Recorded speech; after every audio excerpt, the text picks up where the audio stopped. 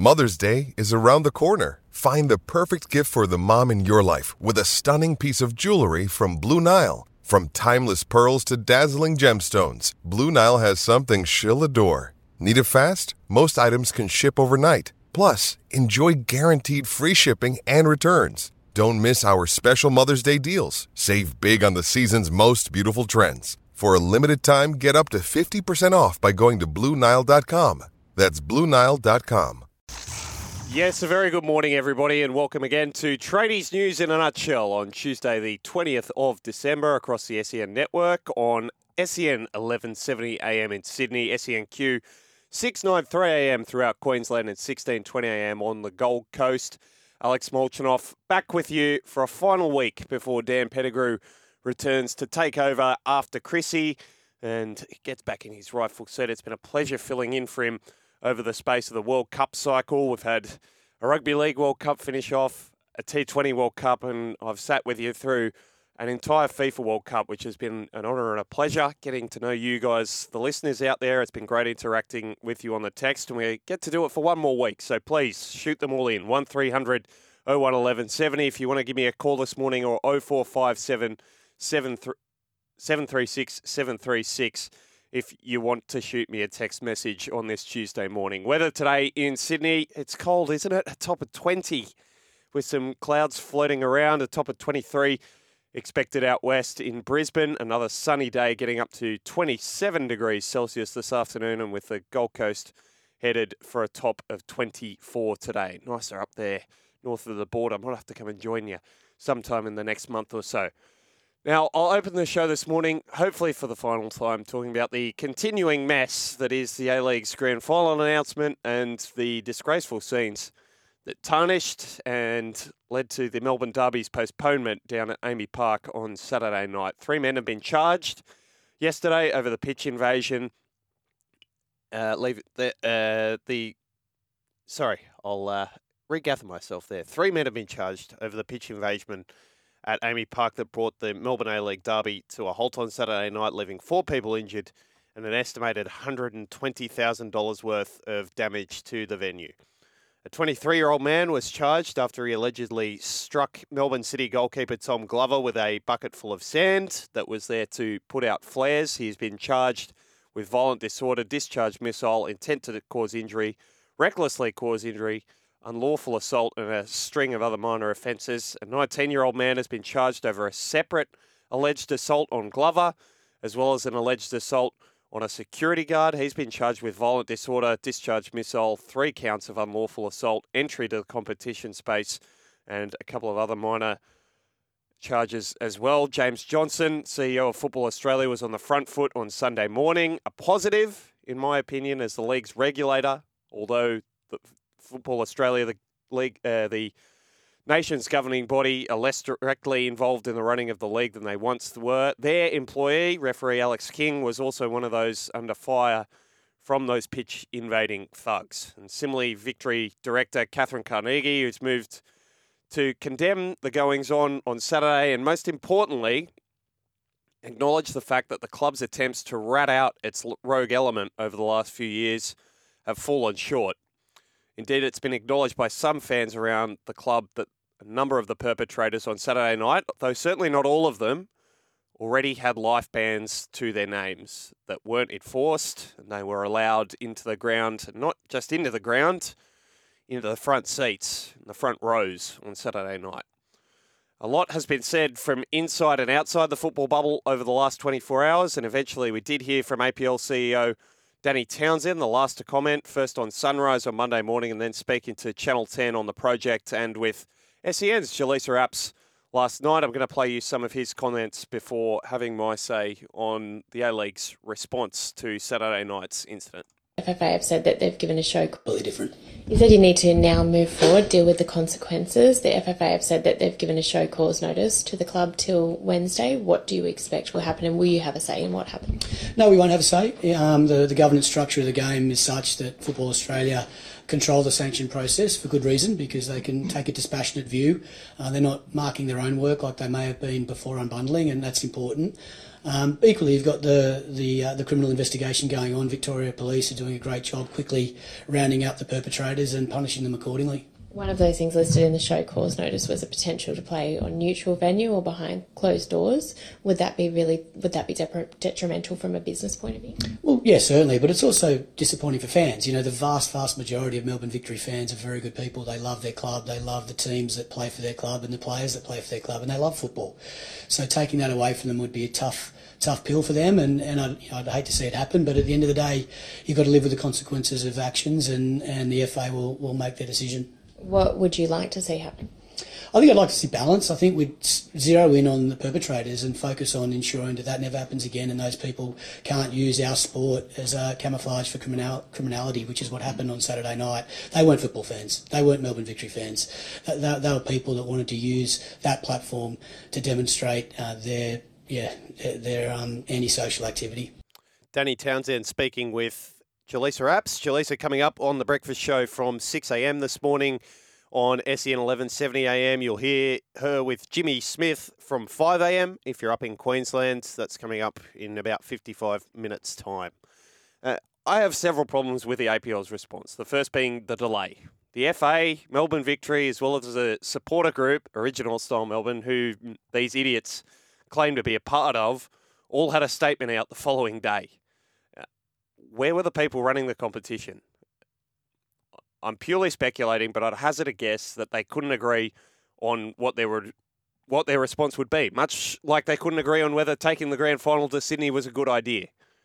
In fact, I think the 12 A-League clubs plus Canberra United in the A-League Women's would have an issue if they were asked to agree on whether the sky is blue at the moment. It's not a great situation for your public-facing CEO. And I'll add, this is long something I've seen as a great strength for Danny Townsend, his performances in media and the fact that he has been keen to interact with the fans that pay his wages when a big issue like this comes up. But he's stuck between ownership groups who've lost each other's trust along with the trust of the fans they're meant to act in the best interests of. And Townsend has borne the brunt of that, rightly or wrongly. The second thing that's irked me over the past 48 hours or so is the game's desire to distance ourselves, and I say ourselves because I am a passionate football supporter, as you know, if you've been listening over the last few weeks. We've been keen to distance ourselves from the perpetrators. Danny did it there. James Johnson did it in his press conference on Sunday. The "these aren't football fans" line is a very neat one to trot out, and I can understand why it's used, but it's harmful, because it ignores the problem us football fans are well and truly aware of, but all too keen to gloss over when it's convenient. These people are football fans. They keep turning up, and not just that, they're front and centre of the atmospheres that we, rightly, applaud and celebrate when it's all going swimmingly. But distancing ourselves from them abdicates us of the responsibility of dealing with them and the culture that empowers them, which is present within certain sections of supporter groups across the A-Leagues and some of the lower divisions as well. When the game is not self-policing, that's when police present and, people criticise us more justifiably. That is a battle the game needs to win with itself. And it begins by acknowledging and accepting that the problem we have exists, as fortunately Melbourne Victory Club Director Catherine Carnegie did in her press conference on Sunday. That's the starting point. Fortunately, fixing all this shouldn't be too difficult a task. Firstly, because these fans are an extremely small number. Football fans, yes, but a minuscule minority. We're talking thousands of a percent here. And secondly, because it's been rectified overseas, there's a model for us to follow, not least in England, where hooliganism was rife throughout the 1970s and 80s, as well as throughout Spain and Italy, where again, hooliganism once rife has largely subsided, to the point where occurrences like this, once semi-regular overseas, are now near non-existent. The same can be achieved here in double time, as they were there, so long as those well-meaning in the game are wise enough not to stick their heads in the sand. The next problem the game has to face is the financial difficulty that has seen it in these inflammatory circumstances in the first place. I found it half amusing that police saw it necessary to seek out Sydney FC and MacArthur fan groups to remind them of their responsibilities ahead of their derby on Christmas Eve. They shouldn't worry themselves. A subdued crowd of 10,000 would be seen as a successful night for the club and the game, considering the incendiary atmosphere around the sport at this moment in the country. Hard to believe I was in here talking about Matt Leckie's brilliant effort against Denmark a short 3 weeks ago. I'd love your thoughts on all of that. 1300 01 1170 or shoot me a text 0457 736 736 and happily can move on to a little bit of a happier football story. This is it. Gonzalo Montiel, the man who gave away the handball that drew France level at 3-3 at the end of extra time. Gonzalo Montiel for Argentina. The world waits. Montiel steps up and he's put it in the back of the nets. And it's Argentina. Montiel has scored and Argentina have won the World Cup. A destiny has been fulfilled. The journey is complete. Argentina are World Cup champions.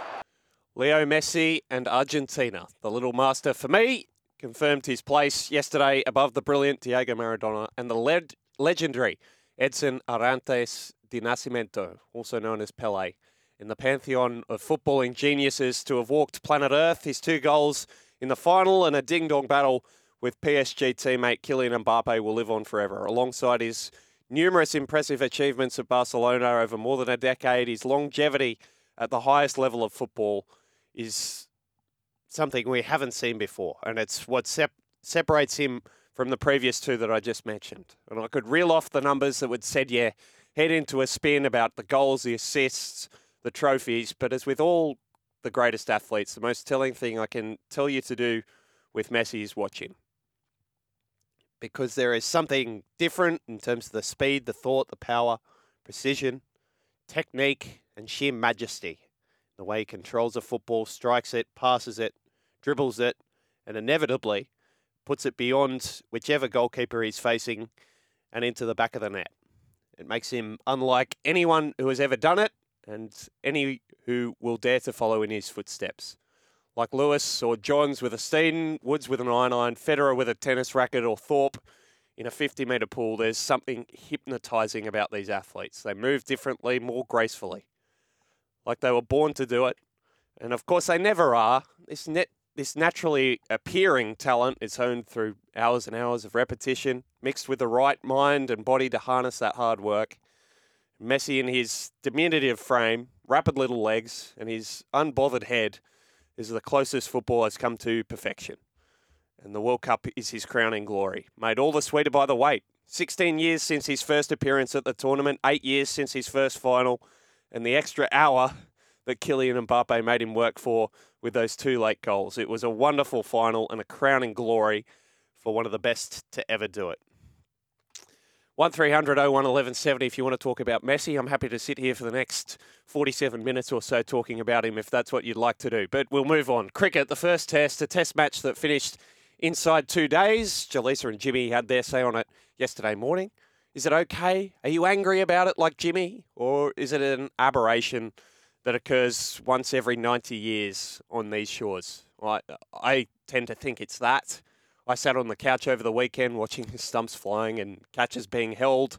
And wasn't the fielding fantastic? Wasn't the fielding fantastic over the 2 days? Some of the catching. Cameron Green, a guy who had never played or had never fielded apparently in the gully before being called up for Australia. Hasn't he made that position his own? Wonderful athlete, wonderful pair of hands. And I enjoyed watching it. Is it a bad thing if it continues happening? Absolutely. Did the groundsman at the Gabba get it wrong? Probably. Is it the end of days? No. And what I will say is, yes, the pressure's now on the MCG curator to get things right, particularly after last year's Boxing Day test finished inside 3 days. Another instance of that, and the ICC rightly will come calling and asking questions, but I think some of the pearl clutching about a once-in-a-90-year result contributed to by a range of factors. The pitch, sure, but 2 brilliant bowling attacks and a South African batting lineup that's going to struggle for the next 2 test matches as well. A test match batting lineup that's a shell of the last 3 touring teams that South Africa have sent here that have actually managed to nick series wins. Quite remarkable that they've managed to do that. They're long odds to repeat the trick for a 4th time running, I can tell you that much. And one last story before the news, because we've been short on rugby league news over the past few weeks and months. This is a big story. Dylan Brown has resisted the inquiries and the offers of the Dolphins, and he signed a remarkable 8-year deal with the Parramatta Eels, with several options in his favour. The first exit clause in 3 years' time at the end of 2025. And this, of course, has raised questions about the Eels' ability to re-sign Mitch Moses, also off contract at the end of this season. But Jim Sorrentinos, the club CEO, saying to the Nine papers this morning, keeping Dylan doesn't have anything to do with the offer we have for Mitch. Oh, funny that. Not from our perspective. Sorrentinos said Mitch and Dylan have both been priorities for us, and that remains the case. Our desire is for Mitch to stay. We've made that very clear to him and his manager, and hopefully he does stay. Eels fans, would love your thoughts on that. And is Dylan Brown worth the long-term commitment? 8 years, he'll be 30 if he does get all the way through that contract. All the options in his favour. Be very, very interesting to see how that... Are you in favour of long-term deals or deals of that length at all? I know some aren't. SEN's Kane Corns down in South Australia has been very critical of that in a different football code over the past couple of years. It's going to be very, very interesting to see how that plays out. Couple of texts before we get to the first break. Sharky from Nowra, good to hear you up early, mate. Sorry, man, you're too young. Maradona way better than Messi, says Sharky. Put Maradona now with the best modern training, better. People think Woods is the best. Nah, old equipment, Jack Nicklaus is the man, the golden bear. Couldn't agree. Well, I take your argument there, Sharky, and did it long into his career as well. There's certainly an argument there. Certainly for Jack Nicklaus, he was another one of those athletes I was talking about in that little editorial. That just, you couldn't take your eyes off him. Going back, and you're right, Sharky, I am too young. I didn't see him play live, but going back, watching the old videos, and some of the Masters wins is something pretty special and something I never take for granted. The fact that we were lucky enough to see the likes of Nicklaus followed up by Tiger.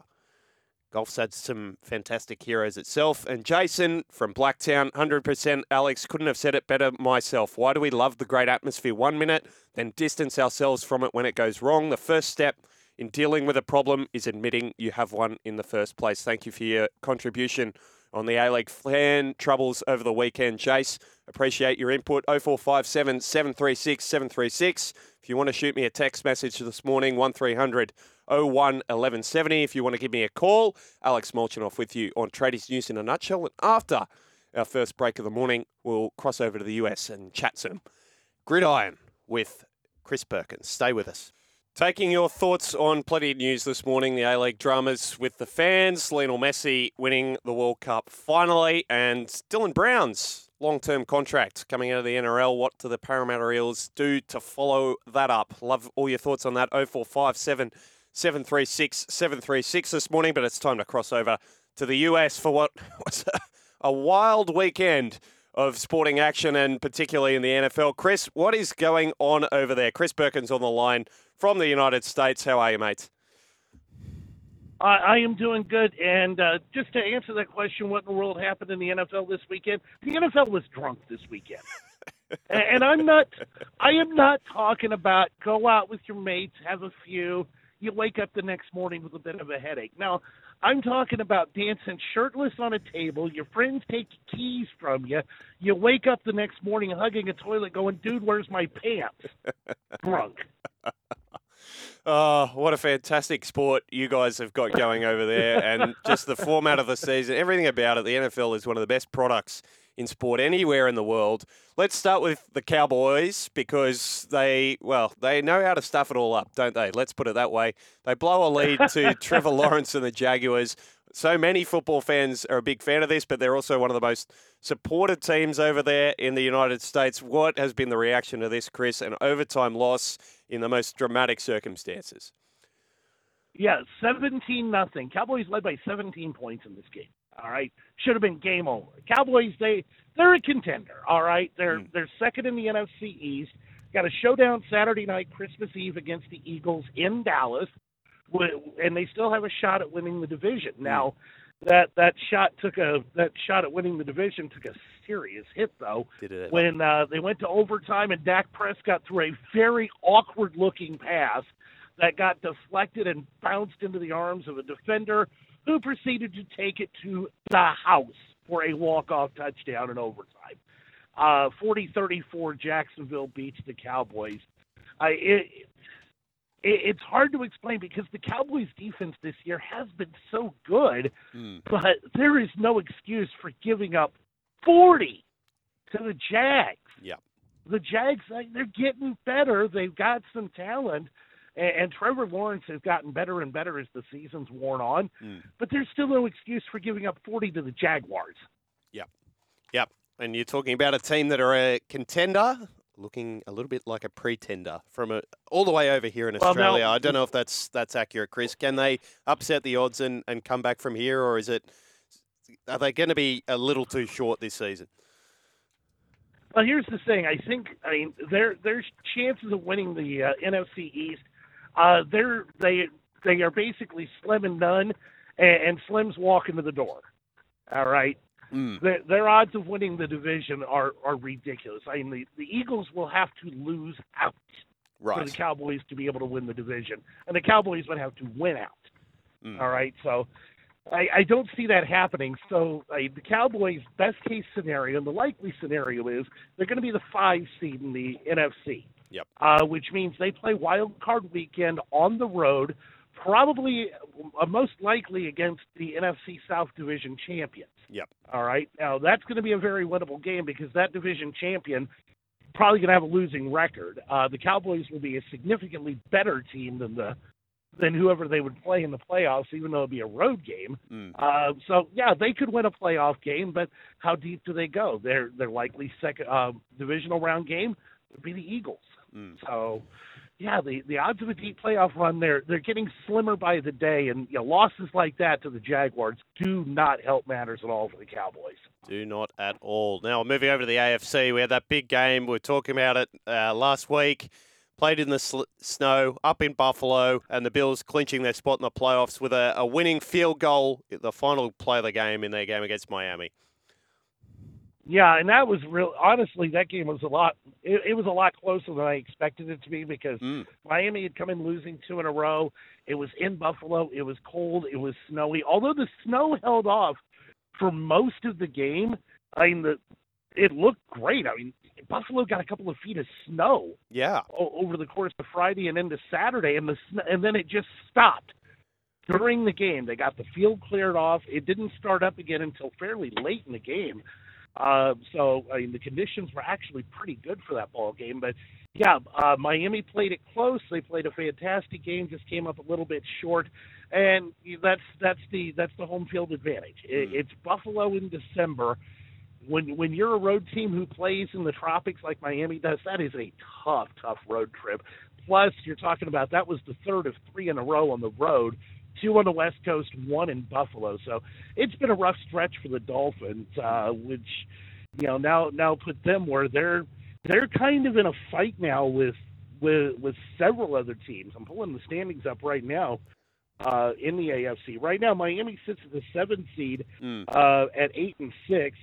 The Patriots and the Jets, they're chasing. I mean, the Patriots had a golden opportunity that they absolutely blew yesterday against Vegas. The Jets, they're at 7-7, and we mentioned the Jags, they're 6-8. They've still got a shot at a playoff spot. So we're going to have a heck of a race for that 7th seed in the AFC this year. And the Jaguars have got that run because of play some divisional teams, and the AFC South certainly not as strong as the AFC East. during this season. So maybe No. a little bit of schedule in their favour as well. Going into this final run home. Elsewhere in the AFC, the Chiefs getting better at the Texans. What are we making of the Chiefs? Are they a chance of going all the way to the Super Bowl?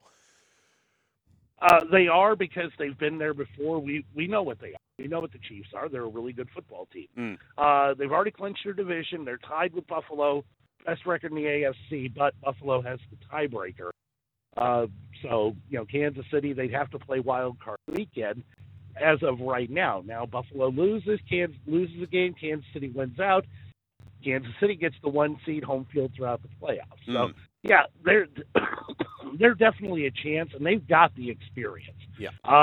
Maybe some alarm bells the last couple of weeks. The game against Denver, they kind of put it on cruise control, and against Denver, that game was a lot closer than it should have been. And then yesterday, having to go to overtime against the 1-12-1 Houston Texans. That's like, okay, are you guys already thinking about your Christmas party plans for this week, or are you actually focusing on football? Because that was a game, that was one of those games again where kind of like with the Cowboys, kind of like with the Eagles, went in a close one with Chicago by 5 points. Yeah. It's one of those where that's where a really good team plays a mediocre or worse team, and maybe doesn't take them as seriously as they should.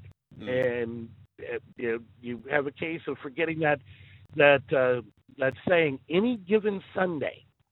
Yes. Yesterday was a good example of that. Any given Sunday, any team can beat anybody else. And we saw that in multiple locations. A couple of warning bells ringing for some of the winning hopefuls, the guys that are looking to take it all out and just having their cages rattled a little bit. I'll take you back to Thursday night, because the 49ers lent on their D again, but this guy, Brock Purdy, he's making some sort of name for himself. They got the better of the Seahawks on Thursday night. Yeah, Purdy, 21-13, another solid performance. I mean, 217 yards, 2 touchdowns, no interceptions, protected the ball. He's doing what is expected of him. And the Niners have got to have a lot of confidence in how they're looking going on this stretch run. They had to be worried putting him in as the starting quarterback, but first couple of starts, that game he came in for Garoppolo when Jimmy G got hurt, he's played well, and you wonder, is this going to continue, or are we going to come to a point where something happens where that adversity hits and how he responds to it? But right now, things are looking really good for the Niners. We'll see if they keep it up. An interesting one to watch in the NFC. And the old head of that conference, Tom Brady, he's lost to Joe Burrow and the Bengals. They still lead that dreadful division, the Tampa Bay Buccaneers. As we sit now, Chris, can you give me a prediction? Are they going to be playing in the playoffs? By default, probably. Now, there's a scenario out there. Somebody has to win this dreadful division, the NFC South. All right, somebody has to win it. Consequently, get the 4 seed in the playoffs in a home playoff game. Tampa Bay's got the odds on. They're the odds on favorite right now because they have the best record in the division. But there's a scenario out there where all 4 teams can finish 6-11. In which case, Carolina's still got a shot at this division. Everybody has a shot at this division. You got Tampa at 6-8. You got Carolina, New Orleans, and Atlanta all at 5-9. Yeah, it's just it's ugly. It's horrific to watch. And listen, their counterpart, the AFC South, isn't much better. The only difference is there's actually a team in the AFC South that's at 500. Tennessee at 7-7. Yeah. So yeah, the 2 South divisions, not good football this year from those 2 divisions. We're not expecting to see them deep into the playoffs. And just before I let you go, Chris, an interesting Monday night football game coming up today. Not too particularly 2 teams not having particularly good seasons, but trying to gear up for a run to the playoffs. The Rams and the Packers. Who wins? And if they do win, Can either of these teams make the playoffs? Well, I'll tell you what. I am right now approximately 6 miles from Lambeau Field in Green Bay. I will tell you, the weather up here, it is cloudy. It is currently -9 Celsius. Ooh. I like the Packers in this game simply because of the weather up here. The LA Rams, they're warm weather. They're SoCal. Yeah. They don't deal with this cold stuff. The Green Bay Packers, on the other hand, they deal with it well. They are certainly used to it. So I'm going to take the Packers in this one. It's almost going to be an unwatchable game, in all honesty, because you're talking about the Rams at 4-9, the Packers at 5-8. Neither one of them are even thinking playoffs right now. Right. They're so far back in their respective races. This is a play out the string game, and I'd say they were playing for draft picks, but the Rams I don't think have their 2023 first round draft pick. Mm.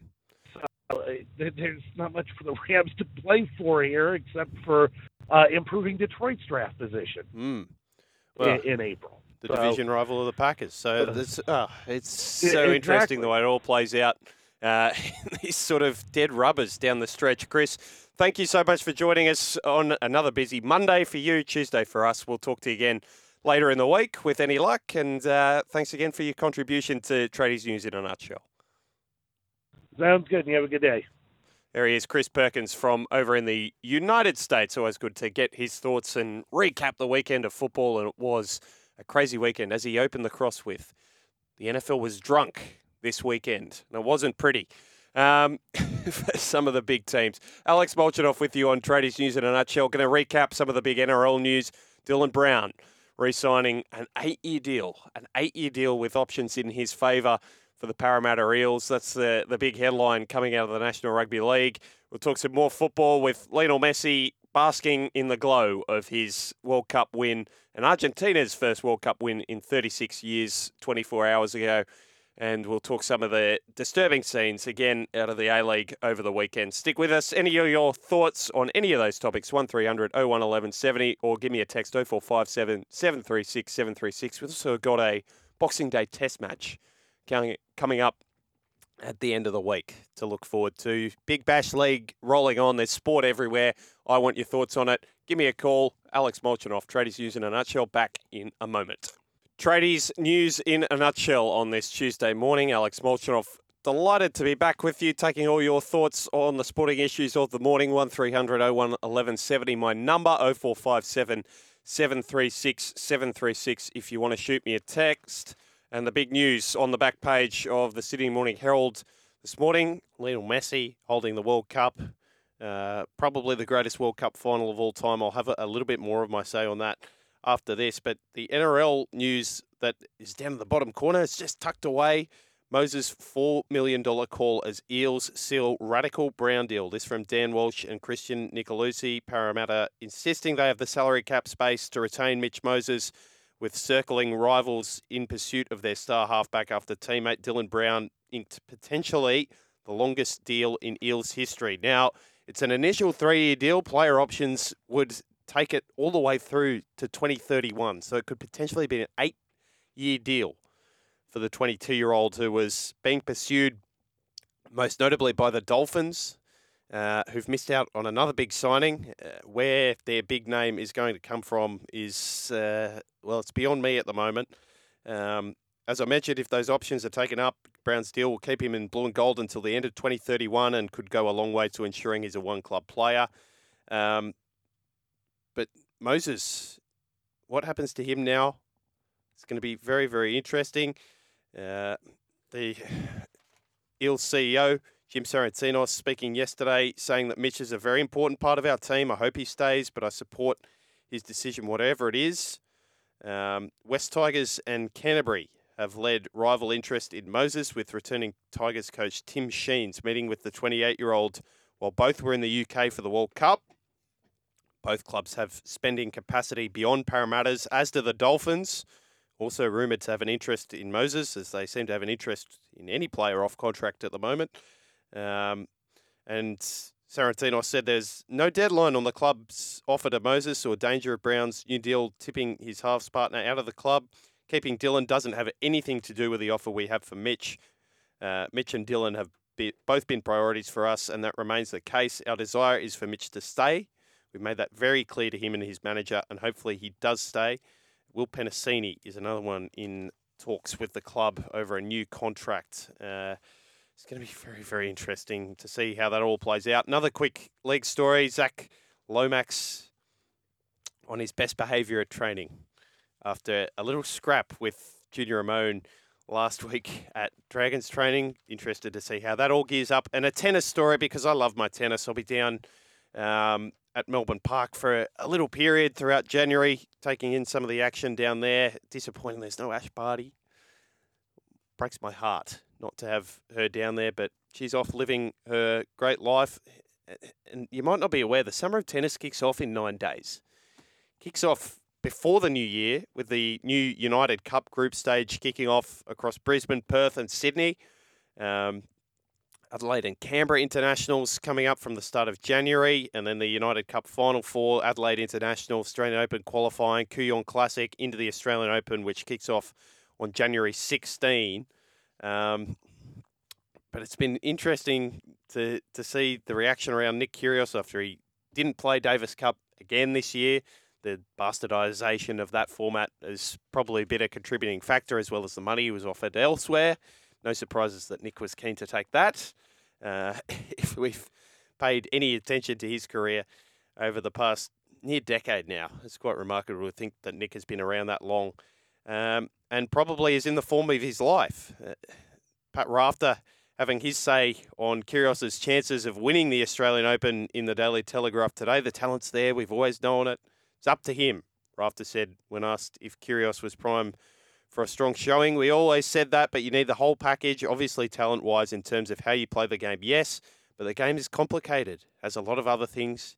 You have to be really fit. You have to be in a good frame of mind. All those type of things need work. He's an enigma, I guess. It's always hard to know with him how he's going to go, but he's got the talent.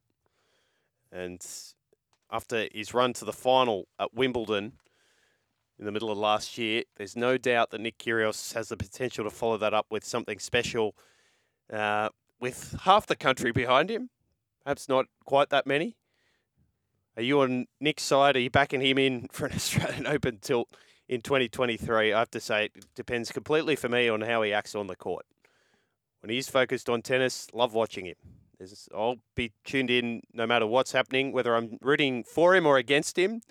Depends on how he conducts himself over the couple of weeks. It'll be very, very interesting to watch. And just one more word on that World Cup final yesterday, because it was so special. Probably the most dramatic, entertaining, one of the most even World Cup finals we've ever seen. Two stars going hammer and tong. The fact they're teammates, another little subplot. It was something out of a Hollywood movie.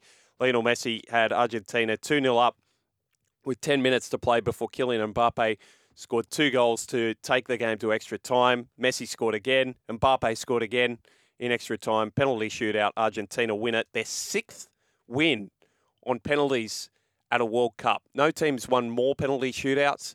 They're a country with a collective memory of victory, and I dare say that played no small part in their success from the penalty spot. But a very good piece from Miguel Delaney, just summing up the situation in Doha ahead of the tournament's exit from the Gulf nation.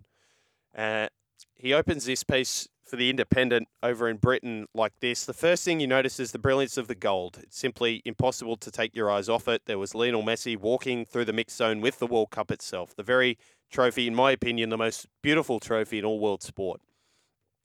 Confirming that he's world champion and the greatest in history. Shortly before that, Hassan Al-Thawadi, the grandly titled Secretary General of the Supreme Committee for Delivery and Legacy, had been in the exact same spot, proclaiming this as the greatest World Cup in history.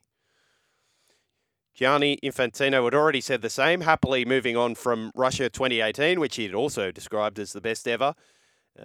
Political realities have changed perceptions since then, and it's obvious to anyone watching that the football went to emotional heights rarely seen in competition as historic as this. That will be the memory of the World Cup, the constant drama from start to finish, arguably more than any World Cup. It was enthralling, and it was also entirely independent of the hosts. What Qatar was like as the stage was irrelevant to what the football was like, and it was ludicrous as a last attempt at political appropriation to try and claim that it had anything to do with the hosts. The football had happened in that way because of multiple factors related to the evolution of the game, but that's precisely why these states and autocracies have for so long wanted to use it. And with the Times reporting the Saudi Arabians are the favourites to be hosting the 2030 edition, perhaps we shouldn't be surprised. Football, and world sport for that matter, always seems to come with a caveat at the moment, and that's extremely disappointing from a personal perspective and from someone who just loves sport and the purity of it and everything it stands for. It's mixed up in everything political and geopolitical in a broader sense is a great, great shame. And that was no more clear than in the month over in Qatar. 1300 01 1170, or give me a text, 0457 736 736. Jimmy Smith and Jaleesa Apps coming up from 6 a.m. this morning on SEN in Sydney, 5 a.m. if you're listening up in Queensland before Mark Braybrook takes over from 6 o'clock your time. We've got the morning show, which is running this morning from 9 a.m. with Julian King. Across both Sydney and Queensland. So all that to look forward to this morning. Still taking your thoughts. You've just heard those numbers. I'll be back to wrap up the show after a short break here on 1170, 1620 up in Queensland and 1620 on the Gold, 693 in Queensland, I should say, and 1620 on the Gold Coast. Stay with me. Tradies news in a nutshell on this Tuesday morning. Alex Molchanoff with you across the networks of 1170 in Sydney, 693 a.m. in Queensland and 1620 on the Gold Coast. Following me, in just a few minutes' time, you'll hear Jaleesa Apps with Jimmy Smith. We've got a text in from Rooster Muzz this morning. Good morning, Molchi. Melbourne City goalkeeper Tom Glover gets smashed in the face with a metal bucket of sand. It could have well killed him. Thank God it didn't. And the low-life grub that allegedly committed this violent act gets bail. Am I missing something? Regards, Muzz. Yeah, Muzz, this is within the scope of the law, unfortunately. If you've got the problem with that, which I certainly do, I can see where you're coming from, absolutely. It's common assault and a string of other minor charges which might beef up any jail time that's coming his way. I would have liked to see justice run its course a little bit more quickly. Here's just very quickly, before we head off on Tradies News in a nutshell, Tom Glover speaking to the media yesterday after getting out of hospital. No, all good. Looking forward to the AFL being back. Obviously, it's disappointing for football, but no, I'm okay, so that's the main thing.